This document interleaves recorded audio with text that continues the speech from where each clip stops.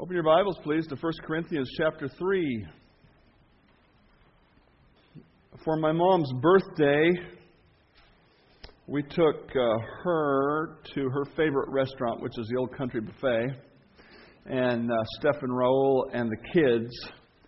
And the food wasn't bad. It's gotten better over the years, but the entertainment was awesome. I'm talking about my grandchildren. Didn't they have entertainment when you were there? I almost could have just not eaten and just watched them. I guess they'd never been there before, or not when they were old enough to know they'd been there. And they walked around all those food things, and they came back. And Malachi came back with a perfect meal. Those are his words. He had a piece of pizza and some macaroni and cheese and a butter roll. Oh. And he washed it all down with some kind of a frozen colored thing, some slushy thing. That's about what you'd expect from a boy of his age to get for his first course at the Old Country Buffet. And it sounds an awful lot like the spiritual diet of the people of Corinth. A lot of fun food, no vegetables or meat. Let's read about it in 1 Corinthians chapter 3. And I, brethren, could not speak to you, I could not talk to you, I could not communicate God's word to you as to spiritual people, but as to carnal, as to babes in Christ. I fed you with milk and not with solid food. For until now you are not able to receive it. Even now you're not able to receive it. For you are still carnal. For where there is envy and strife and divisions among you, are you not carnal and behaving like mere men? For when one says, I am of Paul, and another says, I am of Apollos, are you not carnal? Now, in the NIV, the key word that we're going to be focusing on is that word carnal. It's translated worldly in your NIV, and so you need to be aware of that as we talk about this word carnal today and the impact that spiritual immaturity has on our Christian life. In order to really understand this passage, we've got to go back, because if you noticed, what was the first word? And that means that it's a connection of a thought. You know that the chapter and verse markings are not inspired from God. The book was given as one whole letter, and the readers would have understood the topic changes just like you would. If I was talking about a series of things, you'd know where the topics changed.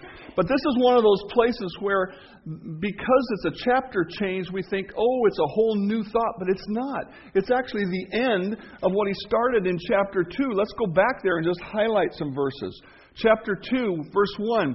And I, brethren, when I came to you, I did not come with superior speech or something fancy and worldly with wisdom declaring the testimony of God. I determined not to know anything among you except Jesus Christ and Him crucified. Verse 6. However, we do speak wisdom among those who are spiritually mature, yet not the wisdom of this world, not worldly wisdom or the rulers of this age. We speak the wisdom of God in a mystery, the hidden wisdom, which God ordained before the ages for our glory. And we understood that God has chosen to reveal His truth a piece at a time. And it is complex, and there are many layers. And so Paul said, yes, there is a simple message of Christ, and that's what I spoke to you. Now, there is a complexity to God's Word. I understand that. And he says, we do teach that to those who are mature. Let's move down to chapter 10. God has revealed His truth to us through His Spirit. For the Spirit searches all things, yes, the deep things of God. And then verse 12. Now we have received not the spirit of the world, but the Spirit who is from God, that we might know the things that have been given to us freely by God. These things we also speak, not in words which man's wisdom teaches, but what the Holy Spirit teaches, comparing spiritual things with spiritual. But the natural man does not receive the things of the Spirit, for they are foolishness to him, nor can he know them, because they are spiritually discerned. Chapter 3, verse 1. And I, brethren, could not talk to you as to spiritual people. Do you see the flow of this? He says, I came to you and I spoke this way. And yes, there is a complexity to God's Word. And I do speak that way when I'm with mature Christians. But I could not speak that way to you because you are carnal or worldly. And so what we're going to understand today from this passage is this. Spiritual immaturity. You could put the word carnality. You could put the word worldliness. Spiritual immaturity restricts understanding God's truth. Now, the key thing we learned last week from chapter 2 is this. You have to be in Christ. You have to be a believer in Christ in order to understand God's Word. That is the foundational level. God allows the unbeliever to grasp enough of God's truth so that he can know Christ died for my sins. I am a sinner, and I cannot get to heaven without putting faith in Christ.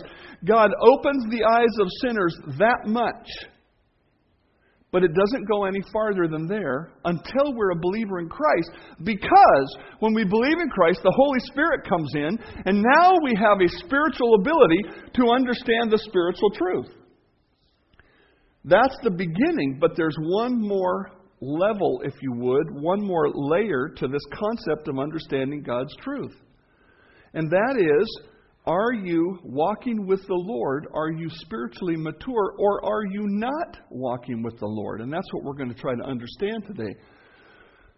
The definition of spiritual immaturity focuses on three words used in 1 Corinthians 2 and now in 1 Corinthians 3. The first word is spiritual, as I've just been saying.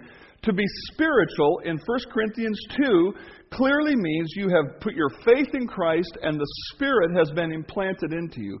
You don't have to come forward and beg for some miracle in order to get the Spirit. You don't have to pray for it. You don't have to do something special. When you believe that Jesus died for your sins, when you put your faith there for your eternal life, the Spirit comes in.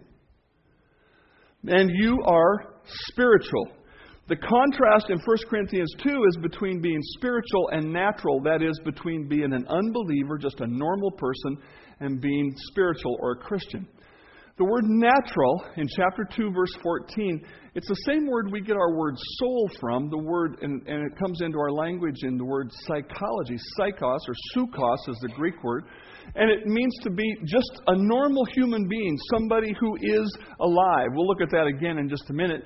And then the word carnal, to be fleshly, to be living in the realm of the flesh. We're going to look at these words one at a time now and understand it.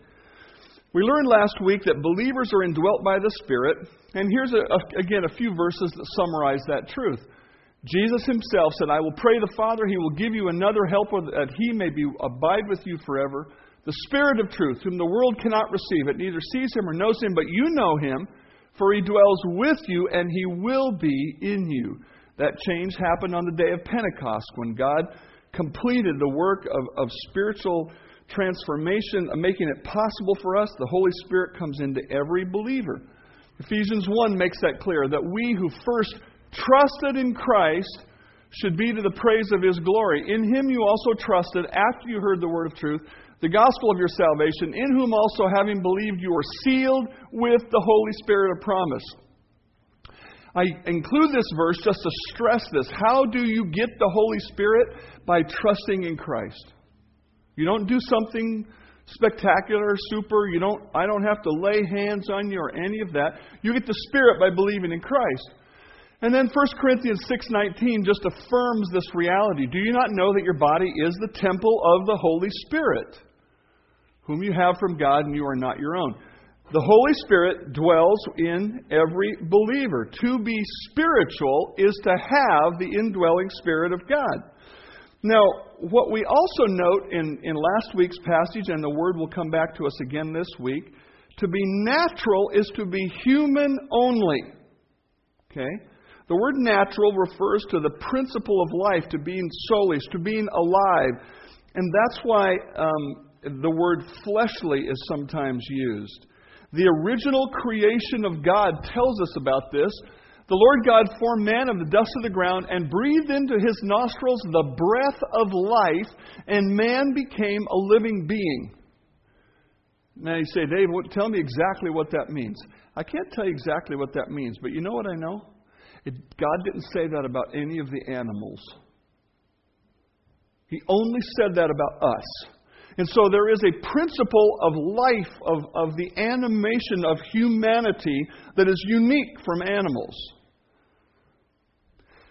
And when 1 Corinthians 2 and 3 talks about the natural man, he's just saying this is just a human being, somebody who is alive. There's an acknowledgement that we are different from other created things, but it's just a natural person. In 1 Corinthians 2:14, the word natural it stands in contrast to the person who has the Spirit of God. To be in Christ is to have the Spirit. To not have Christ is to be natural. And then we come to this word carnal, or worldly, as the NIV translates it. The literal word, this word literally means the flesh, to be living like the flesh. And here, this is an important term to get a hold of. To be carnal is to have the Spirit of God, to be a believer, but to live as though you don't. The reason that this is worded so carefully by Paul, I could not speak to you as to spiritual people. I had to speak to you as to carnal, as to babes in Christ. What's really important here is these people did not lose their salvation. Their lack of righteousness did not cause God to toss them out of the family. If that was a truth that we needed to get a hold of and believe and practice, right here the Apostle Paul, of any of the churches he talked to, he would have said, you Corinthians have lost your salvation. Now what you need is to believe in Christ again and start living righteously. But he didn't say that. He said, I couldn't talk to you as to people who are spiritually mature. I had to talk to you like someone who isn't even a believer yet. And that's what it means to be carnal. You've believed in Christ, but you're going back and living now like someone who does not know the Lord. William Barclay gave one of the best summaries of what it means to live a natural life, to be living as a Christian, but living as a natural person. He said that person is the man whose interests and aims do not go beyond the physical life.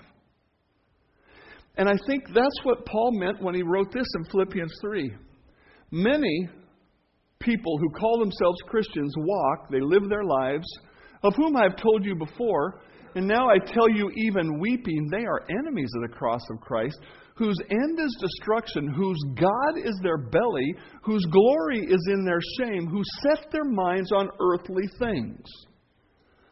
In other words, the person who is not walking with the Lord takes their vision down from heaven, down from the realities of eternity, and focuses on this life. What kind of food am I going to enjoy? What kind of pleasure am I going to have? What kind of self-esteem am I going to gather? All of the stuff of this life, that's what I'm all about. That's what it means to be carnal. We're living for the flesh. We're living in the flesh, even though we are a child of God.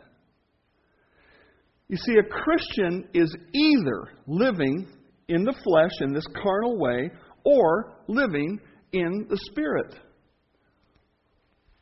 Therefore, brethren, we are debtors not to the flesh to live according to the flesh. For if you live according to the flesh, you will die. But if by the Spirit you put to death the deeds of the body, you will live. For as many as are led by the Spirit of God, these are the sons of God. There's a clear dichotomy here. There's a choice to be made. Perhaps still in some circles, but for sure years ago, there was kind of a mentality among Christians that went like this. Well, here's an unsaved person. And then one day that person got saved, and now they're over here and they're spiritual. And you know, right now they're living in a carnal way. And that was the end of the story. Now, what's wrong with that mental image? What's wrong is, once you come over into Christ, this carnal thing should never be acceptable. It should never be an excuse. It should never be, oh, well, I'm just living kind of worldly right now. We should never come to a point where we somehow accept that. Oh, well, you know, they're away from the Lord. Well, somehow we have to take... This is an accurate description. It is not an excuse or a justification. And so the Corinthians were living in the flesh. Now there's a particular way that Paul gets after them for. Look at verse 3. What was the source of this immaturity or this carnality for them? You are still carnal. Now remember this. Do you understand what he said in verse 2 coming into verse 3? He said, when I was there, you were carnal and you're still carnal. That means it had been going on for about 1.5 years or more, maybe 3 years even. You're still carnal. Why? Here it is. For where there is envy and strife and divisions, are you not carnal and behaving like mere men? Here's that same truth again. To be carnal, you're a Christian, but you're behaving like an unbeliever. How does an unbeliever behave? Envy, strife, divisions. And then verse 4, he comes back to it again. For if you say, I am of Paul, and somebody else says, I am of Apollos, are you not carnal? This is what we looked at in the first chapter. In their church, people were dividing up into groups, and they say, well, I follow Paul. And somebody else said, I follow Apollos. Somebody else said, I follow Peter. And somebody else said, I follow Christ. And they had groups. It's not wrong to have a favorite Bible teacher. It's wrong when it starts to be a matter of pride and division. I'm better than you because my teacher is better than you. Or my teacher is better than your teacher. You know, my dad can beat your dad up. You know, that kind of a thing. That's what they were doing. And the Apostle Paul said, apparently they were doing that when he was there. And I can just hear him going, no, right up until the day that he left. And now he gets this word, this report several years later, and he goes, you're still doing the same thing. Now, in the world, that's normal. Amongst unbelievers, that's normal. This is my party, that's their party. This is my union, that's the management. This is my organization, that's their organization. And mine is the best. You know that I have spent a lot of time with folks in the emergency services over the years. And amongst some of them, there's a real strong attitude that goes like this. Every other organization is messed up except this one. And you know, really, only my squad is squared away.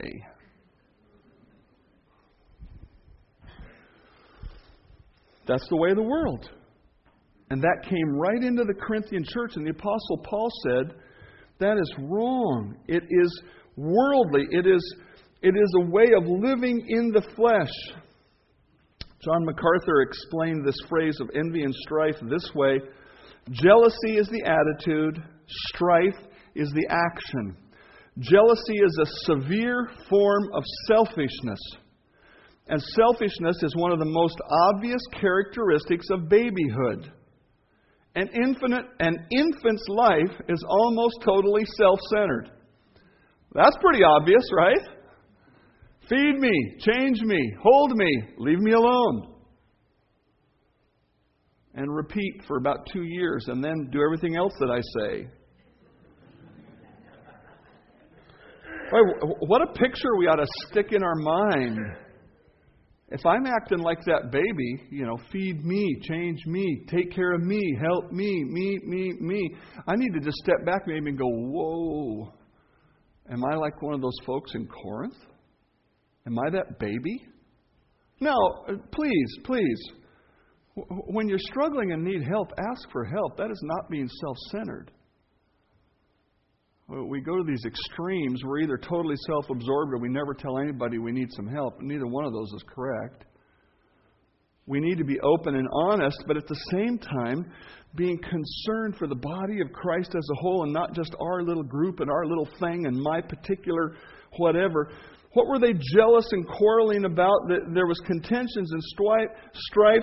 And you know what? They were arguing. It occurred to me this week. They were arguing for the same reason the apostles argued. Do you remember this? Then he came to Capernaum, and when he was in the house, he asked the disciples who became the apostles, what was it you were arguing with amongst yourselves on the road? Boy, wouldn't you hate to have to answer Jesus questions? But they kept silent. And I'm not going to say it. And I can imagine they were looking at the ground. For they had been arguing about who would be the greatest. That is the root problem in Christianity, folks. I am the greatest. Jesus hammered and hammered on them. He said, hey, if you want to be great in the kingdom of God, be a servant. These Corinthians came into Christianity. They got saved. They came in. They went, wow, this guy that's teaching me, he is so great. And no, this guy and this guy and this guy. No, our group's better than your group. And they stirred up the church into a place of worldliness. Now, I don't believe that this whole pride thing was the only sin of the Corinthians. And when he talks about them being fleshly, acting like the flesh, we shouldn't be surprised that when we look at a list of the sins of the flesh, we see a bunch of them in this book. Now, the works of the flesh are evident, which are these: adultery, fornication, uncleanness, lewdness, idolatry, sorcery, hatred, contention, jealousy, outbursts of wrath, selfish ambitions, dissensions, heresies, envy, murder, drunkenness, revelries, and the like. All of those things are touched on in this book when Paul says, hey folks, you got some stuff to work on. Yeah. They got drunk at church, at the Lord's Supper. And the hatred part comes in because they told their servants to stand over in the corner with no food or drink. And we'll encounter all these things as we go through the book. And here is a very profound truth that is very simple. If you allow one sin to remain, the others will come along because they're all a family. You can't... We think, I can let this sin in because I can control it. No, you cannot control sin. It controls you. And so we have got to say no to all these things. They needed to say no. The Christian who allows any sin to remain is carnal. You want a simple definition of what it means to be carnal?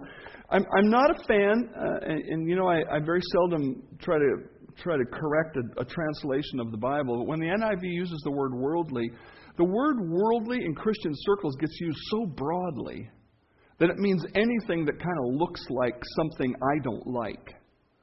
And this word is talking about something different. It's talking about living in sin, clearly living in sin. So for that reason, I would like to use the word carnal. The Christian who allows any sin to remain is carnal. William Barclay, commenting on this, put it this way, in the context of a church.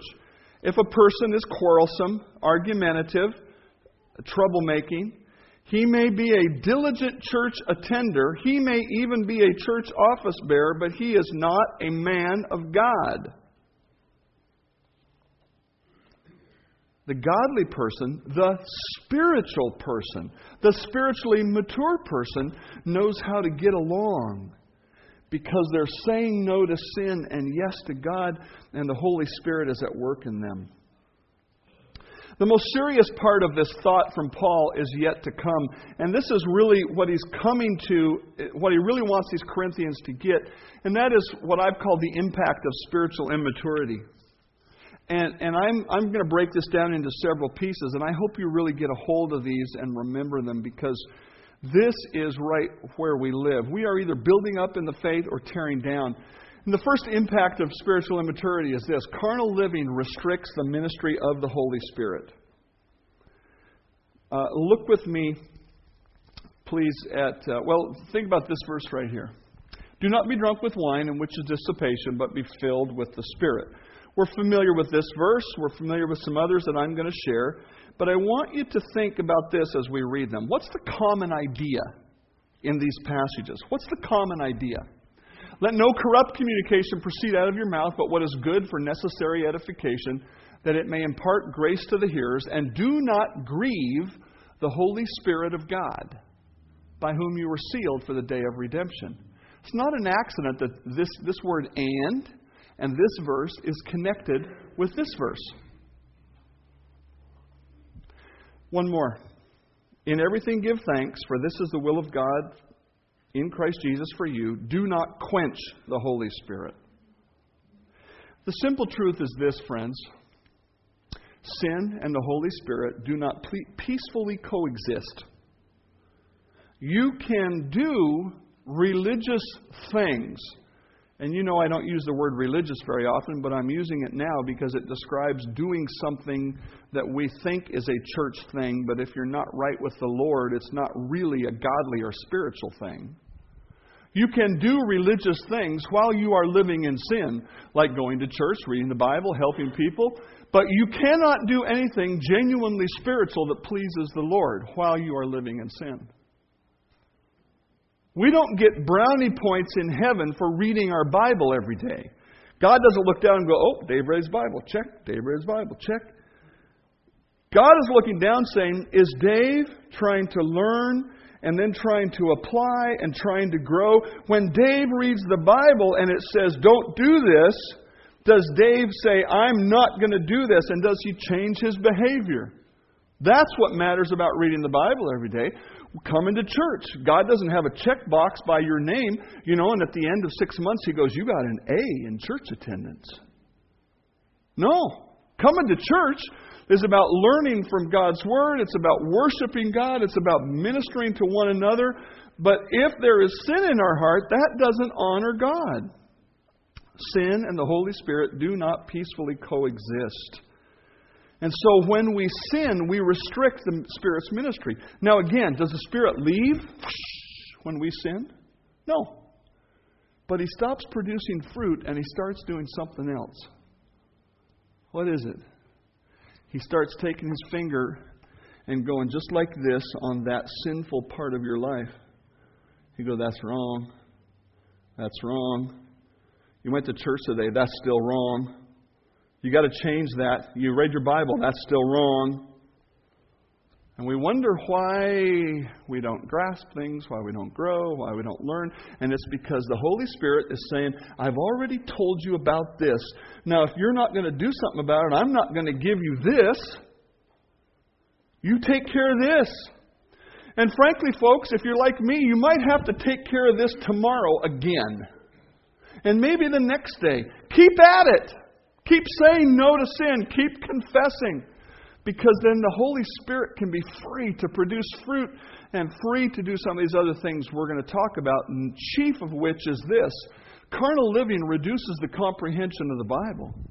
That's the big thing Paul's getting to here. I couldn't talk to you as to spiritual people. I had to talk to you like people of the flesh. I had to give you milk and not solid food because you're not able to receive it. Now, I use the term reduce. I understand that, I had Raul share last week. Raul talked about memorizing a lot of content so he could pass a Bible test when he was attending a Christian school when he was not a Christian. It's a religious school, we'll call it. Can you learn facts and parrot them back while you're living in sin? I would suppose so. Can you memorize a Bible verse and say the verse? I would suppose so, just like you can memorize a phone number. That's not what Paul's talking about. He's talking about comprehension. Carnal living reduces our comprehension of the Bible. Peter put it this way, laying aside all malice, deceit, hypocrisy, envy, evil speaking, list of sins, as newborn babes desire the pure milk of the word that you may grow thereby. Clearly, he's not saying just lay aside these sins and then you'll understand the Bible. He's saying let go of sin and go after the Bible. You cannot hang on to God's word and sin and expect to understand it. Number 3, carnal living restricts Christ-like thinking. Look at chapter 2, verse 15 of 1 Corinthians. He concludes this section about, chapter 2, verse 16. We have the mind of Christ. When you believe in Christ as your Savior, the Holy Spirit comes in and Christ comes in, and we now have a new mind, a new ability to understand Scripture aided by the Holy Spirit, and we have a new ability to think like Christ. It's not fully developed. The capacity is there, but the full ability grows throughout our days in Christ. So when we have the mind of Christ, we can understand God's Word and our world. But when we live in sin, we have the mind of the world. Romans 8 summarizes this really well. For those who live according to the flesh, a Christian who's living in sin, they have set their minds on the things of the flesh. But those who live according to the Spirit have set their mind on the things of the Spirit. For to be carnally minded is death, but to be spiritually minded is life and peace. Because the carnal mind is enmity or hatred against God, for it is not subject to the law of God, nor indeed can it be. So then those who are in the flesh cannot please God. Wow. And a big part of that reason has to do with our mind. We cannot think like Christ.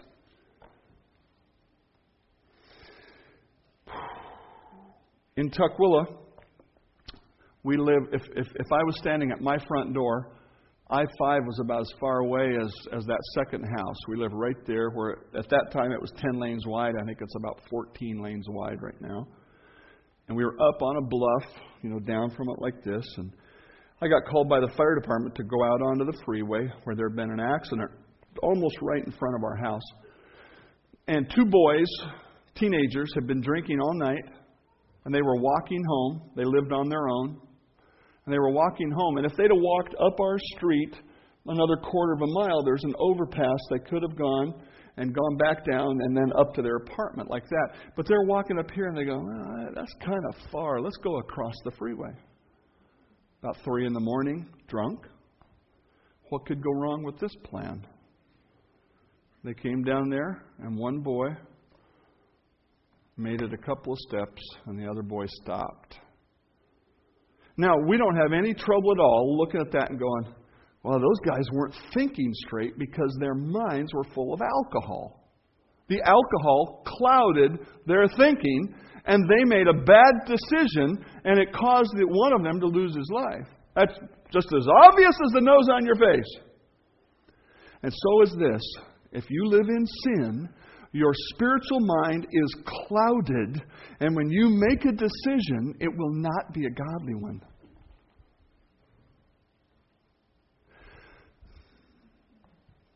God talks about living in the fear of God, as well as living in the love of God.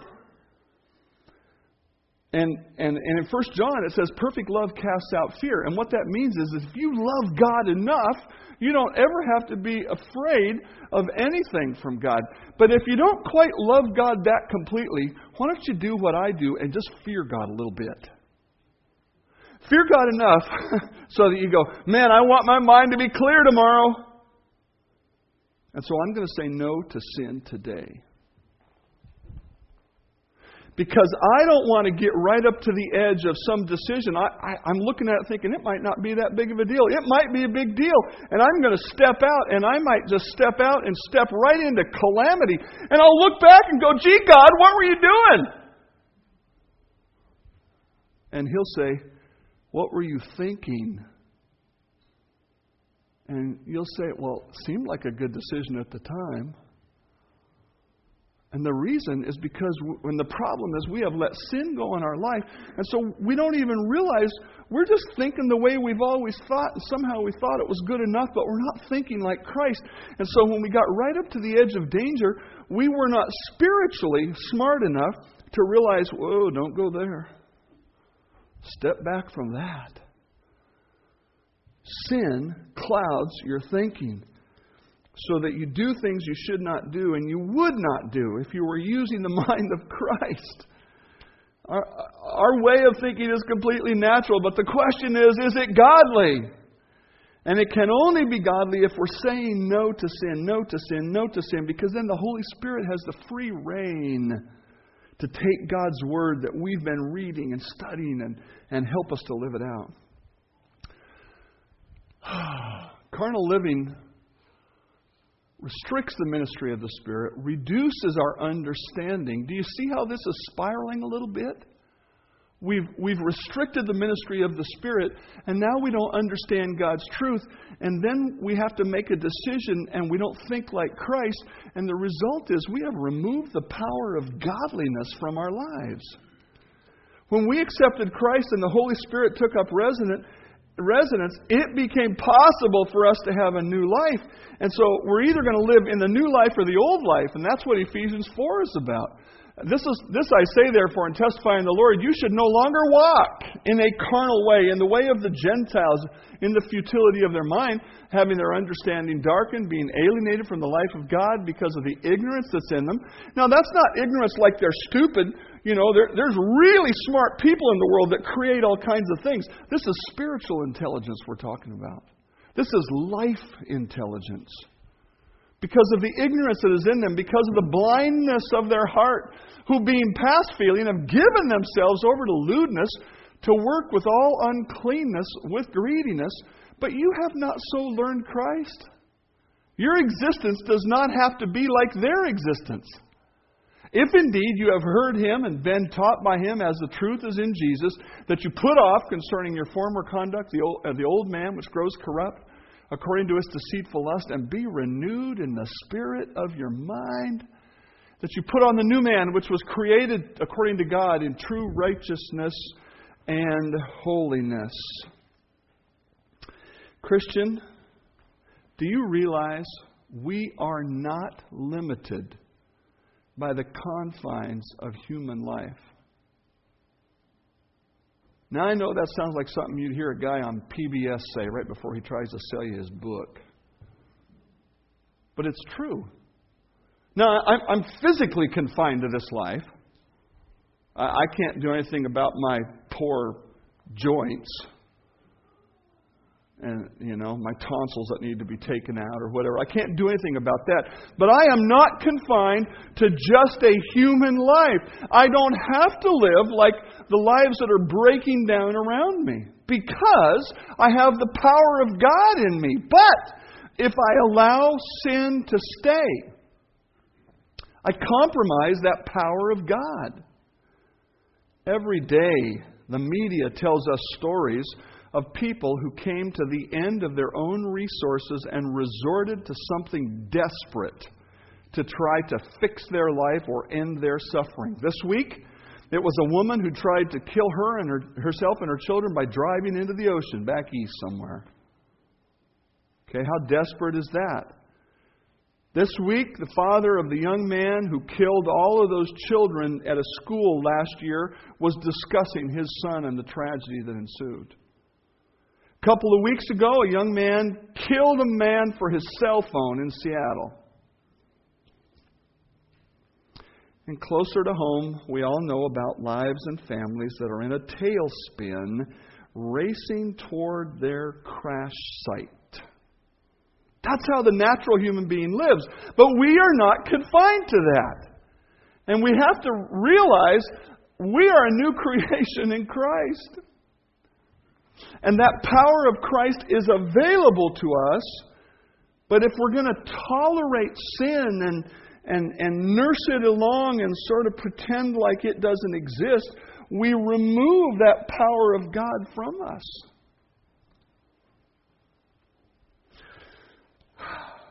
And again, I remind you of the spiral that goes. And the spiral can just as easily be going upward as downward, as we get a hold of God's truth, as we obey, as we think like Christ, as we do like Christ, as we grow to be more like Christ. The spiral can be upward. When a believer chooses to live in sin, they choose to go back to the life they had before Christ, a natural human life. Carnal living is the reason the Corinthian church will forever be known as the Corinthian church. I mean, if our church was written about in the Bible, I hope it would be more like Ephesus or Philippians or, maybe like Philippians. We got a little problem over here, but in general, we're doing pretty good. But the Corinthians, we go, man, I don't want to be a Corinthian church. I don't want to be a Corinthian believer. I want to be a mature believer. We've been talking a lot about healthcare in recent days because of all the government changes and insurance and all of that stuff. And it's easy in the midst of that to fail to be thankful for what we do have. And one of the things that we have in our modern era is antibiotics.